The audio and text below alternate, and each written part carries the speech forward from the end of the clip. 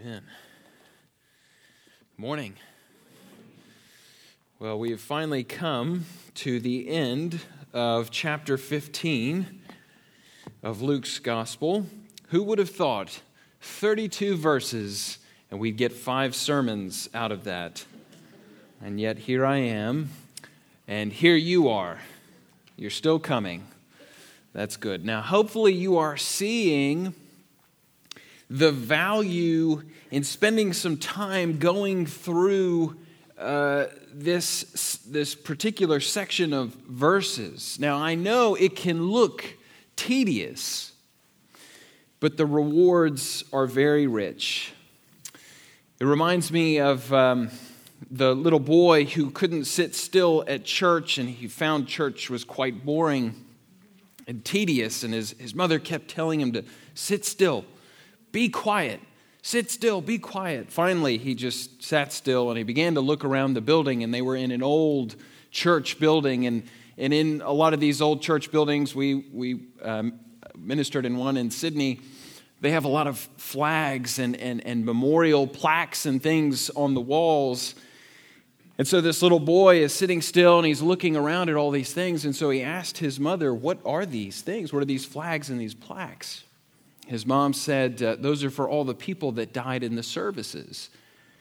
And he quickly grabbed his mom and he asked, "Which service did they die in, 9 or 10:30? Well, let's buckle up as we dive into this last section. And our third character, as it happens, the third character from the image of the two lost sons and the gracious Father. And we will read in Luke's Gospel in chapter 15.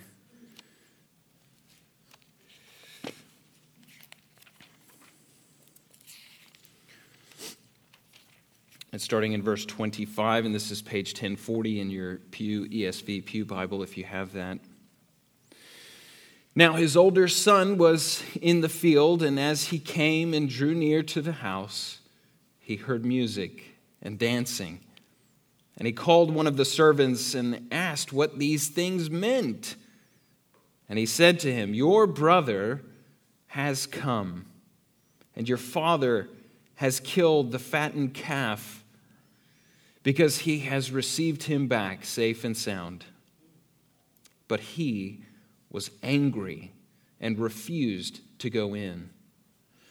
His father came out and entreated him, but he answered his father, "Look, these many years I have served you, and I never disobeyed your command.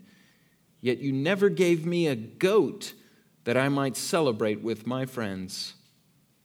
But when this son of yours came, who has devoured your property with prostitutes, you killed the fattened calf for him."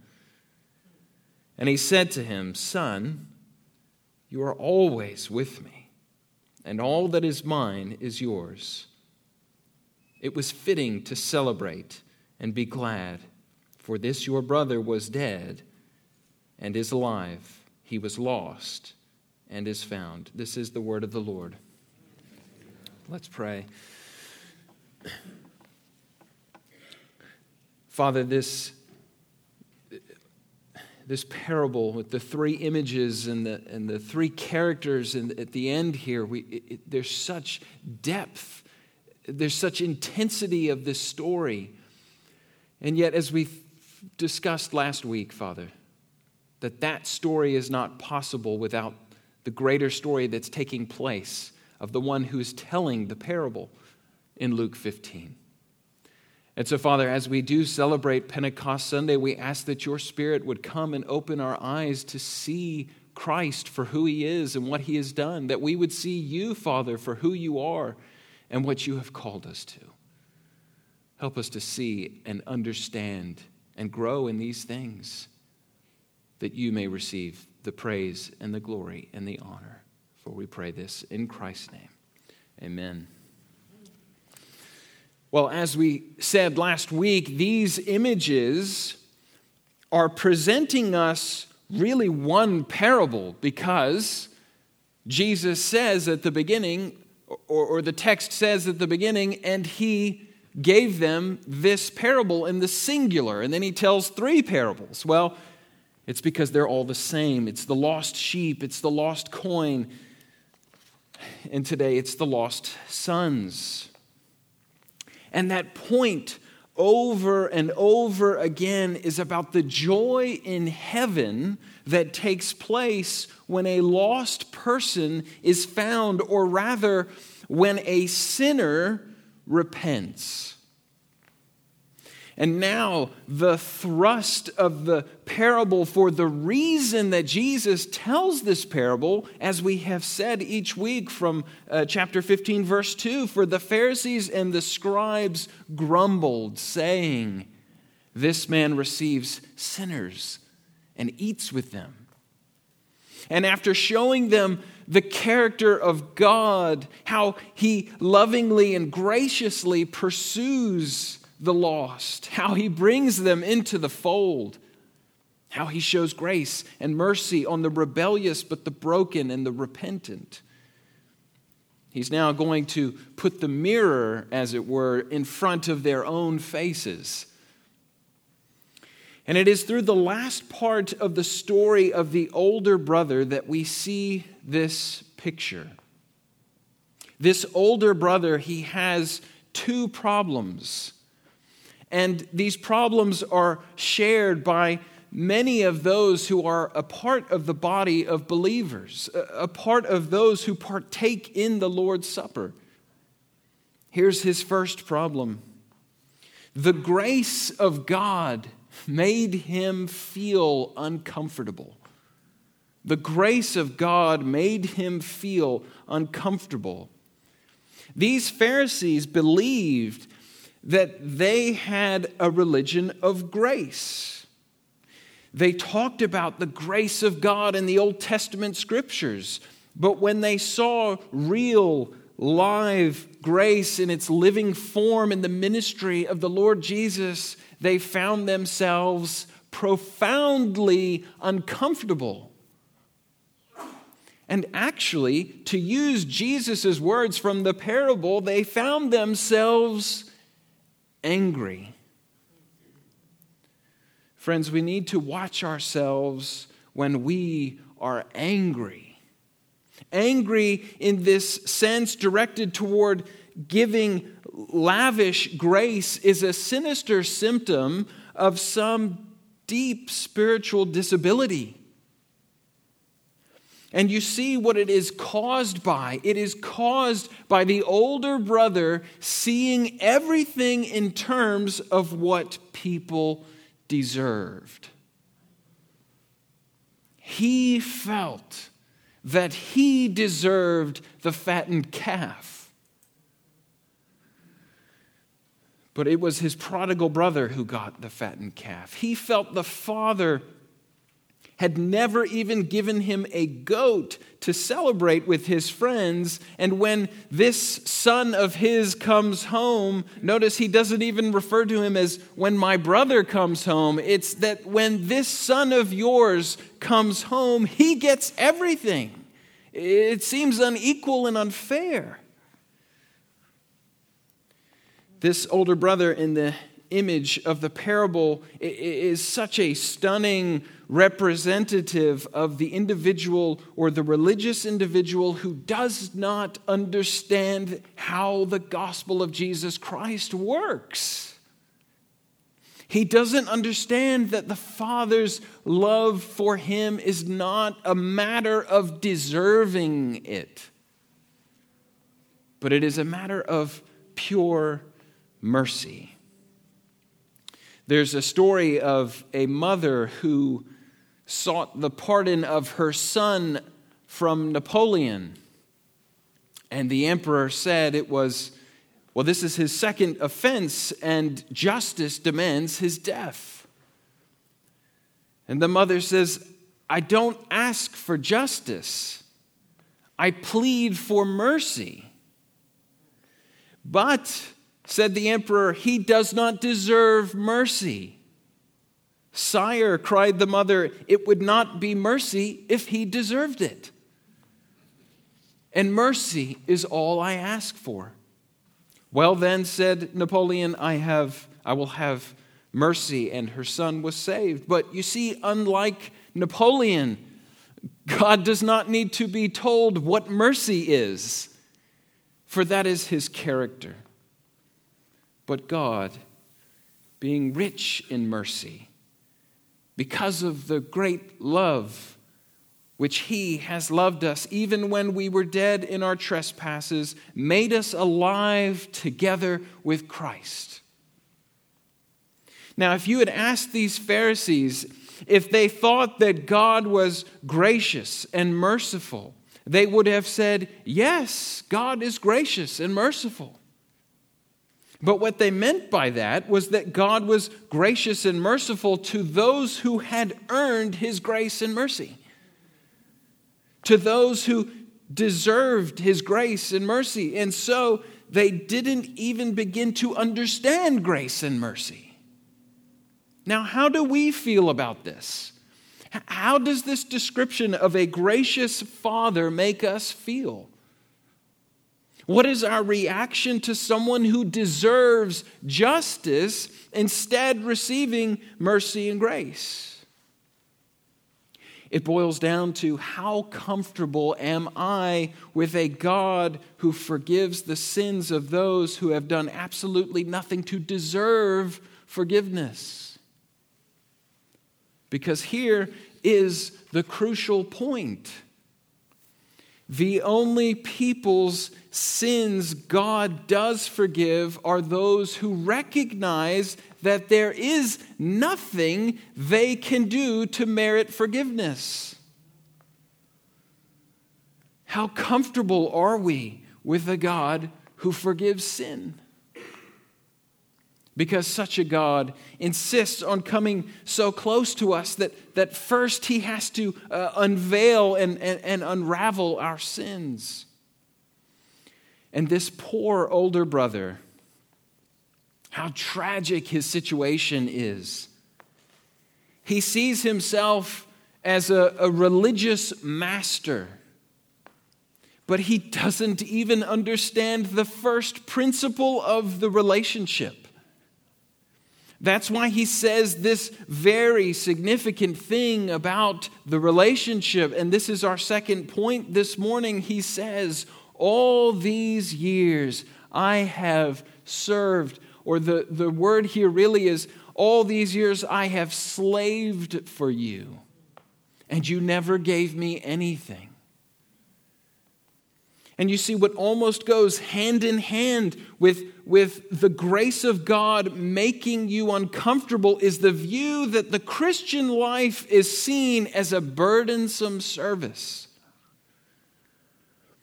All these years I have slaved, in the Greek, douleo. Not all these years I have worked joyfully for you.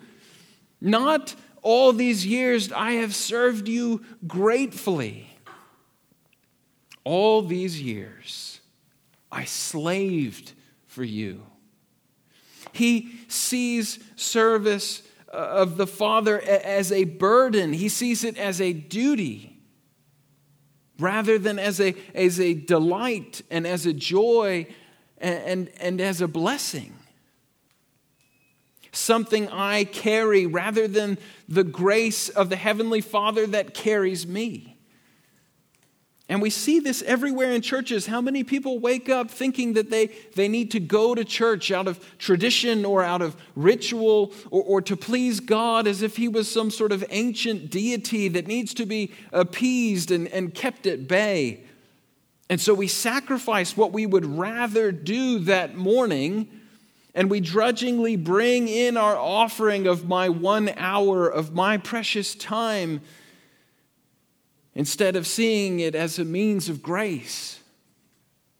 That we gather as a body of believers with joy, that we long to hear the name of the Lord praised with brothers and sisters, that we long to be taught from the Word of God, that we long to celebrate the Lord's Supper together. But instead, this morning, many people woke up and thought, I have to serve God today. I have to slave for God with whatever duty I have today. That is not the good news, by the way. Serving Him is not the good news. It is the result of the good news. Don't put the cart before the horse. It tells me that through Jesus Christ and through the forgiveness of sins, I am accepted by God as I trust in Jesus Christ and enjoy and power of the Holy Spirit. I want to please Him. It's so unfortunate that so many people view God through this broken lens. This broken lens of needing to do enough of the right thing, and maybe, just maybe, He will accept you. The problem is that so many people in churches are serving this out to other people. And so people quickly develop this older brother syndrome. And we want people to earn grace. A message which is the very opposite of the gospel. That it is not the labors of my hands can fill your law's demands. Could my zeal no respite know? Could my tears forever flow? All for sin could not atone. Thou must save, and thou alone. And you see the result? This poor brother who thought that the way to find love and acceptance in the presence of the Father was by earning it. He found himself in a situation in which he could not go into the celebration.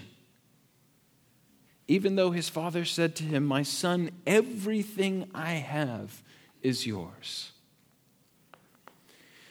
Now, this story, this imagery, in the immediate sense, is the picture of the Pharisees and how they viewed the tax collectors and the sinners that are coming to Jesus.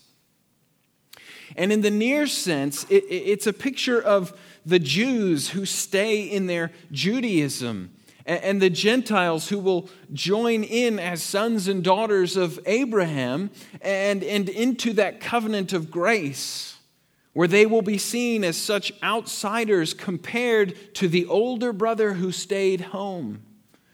That older brother who sees themselves as the only real son. And finally, even today, as many of us have moved from ourselves being prodigals to finding ourselves as the older brother, judging, criticizing, and refusing grace to those who need it most. We can have such a broken view of God and His justice and His grace. We want grace for us and justice for everyone else. And we need to hear the gospel. We need to hear the gospel not just once, but over and over and over and over again. I heard a podcast from my old minister in Australia, and he was talking, he was asked this question in the interview about how do you reach the lost and train the saints all at the same time on a Sunday? And he said, well, let's not forget that we are prone to forget the gospel ourselves. So there is a sense of teaching and discipling the faithful, but also reminding us of what we believe week in and week out. And that it's the same message that the lost need to hear. It's what we have said over and over again over the last several weeks, remembering when Paul writes to the New Testament churches and when he describes wickedness in the culture, and he says, "And such were some of you. And such were some of you," so that they never lose this sense of remembering what they were before and what God has made them now. Because we are just as likely to become older brothers in the church if we do not remember who we were and who we are and how we got that way. because we certainly did not do it by our own efforts. And so this story is about two lost sons. One goes out and squanders what the father gives him, and he comes to an end of himself, and he seeks repentance, and he receives grace, and he receives mercy, and is saved. And the other stays home and thinks by being good he is saved. But he cares nothing of the Father. He only cares what the Father can give. Just as the younger son only cared what the father could give at the beginning, and then he learns the lesson and comes home, the older brother still only cares about what the father can give, and so he slaves away. And when he witnesses what a true son looks like, he's angry.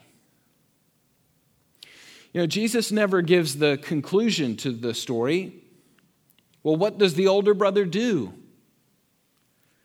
Does he repent and go into the celebration, or does he become angry with the father, angry with his brother, and then become distant? It doesn't say. And it doesn't say because the parable is crying out to the Pharisees, just as it cries out in the same way today. Repent, confess, receive the means of grace, and enter into the celebration. Otherwise, you remain on the outside with a cold heart. Don't let that be you today. Don't be a lost son or daughter. Don't play church or slave at church, thinking it's your being good apart from Christ that will save you. I can't help but think if this older brother were to repent and confess, there would be another celebration. The father would bring out another robe, perhaps symbolic of the robe of righteousness, which is ours in Christ. And he would put on that family ring, perhaps symbolic of being sealed by the Spirit, and all the rights and the privileges that come with that, with being a son and a daughter of God. And there would be great joy. Last week we talked about the prodigal stories that we all know or have experienced personally. But there are older brother stories too, of people who thought they knew and thought they were right, and held everyone to this impossible standard, only to be convinced of the gospel. Well, that is my story. I was a little legalist running around and trying to judge everyone based on some set of criteria that I thought was what they should be judged by. Criticizing. It was what I felt was right. And I was more concerned with the sin in someone else's life than with my own. It's any wonder I had any friends growing up. But it wasn't until sort of later in college and then soon after college that the truth of the gospel, I knew the gospel. I knew it. I had heard it so many times, but I think it wasn't until later in life that the lights came on, so to speak. And I began to see the gospel for what it was. Now, I will admit, I still fight this battle. I still criticize and do all those things in my head, but thank goodness for the process of sanctification and breaking me down and the gospel which drives me to my knees to see my own failures and anything, even the little slightest bit of obedience that I have, and I want to take pride in it. That is self-righteousness. That is what the older brother does. But what the gospel says is all that you have is what God has given you. Recognize that, see that, grow in that, rejoice in that. For that is the good news. That is the good news. Let's pray.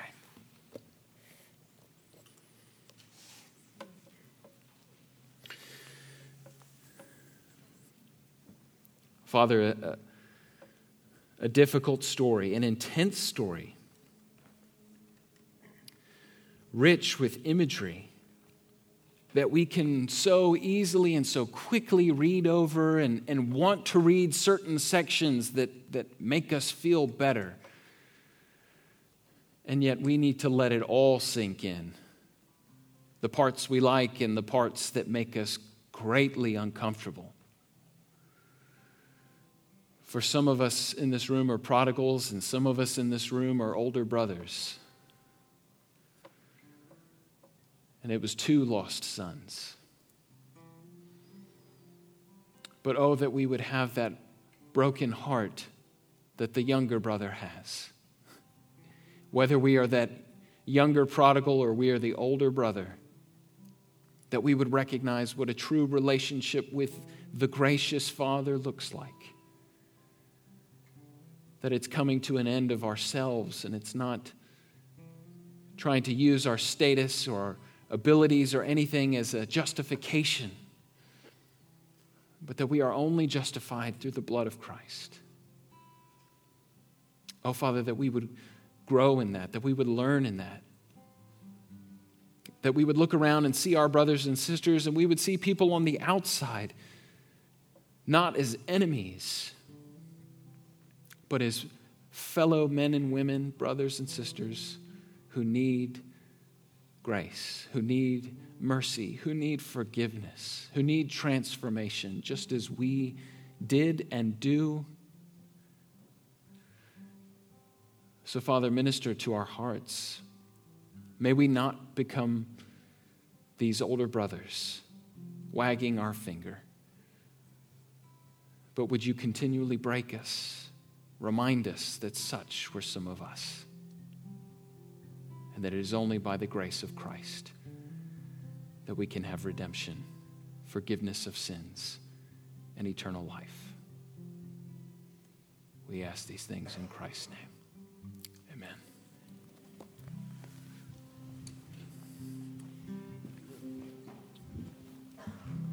Now, would you stand with us?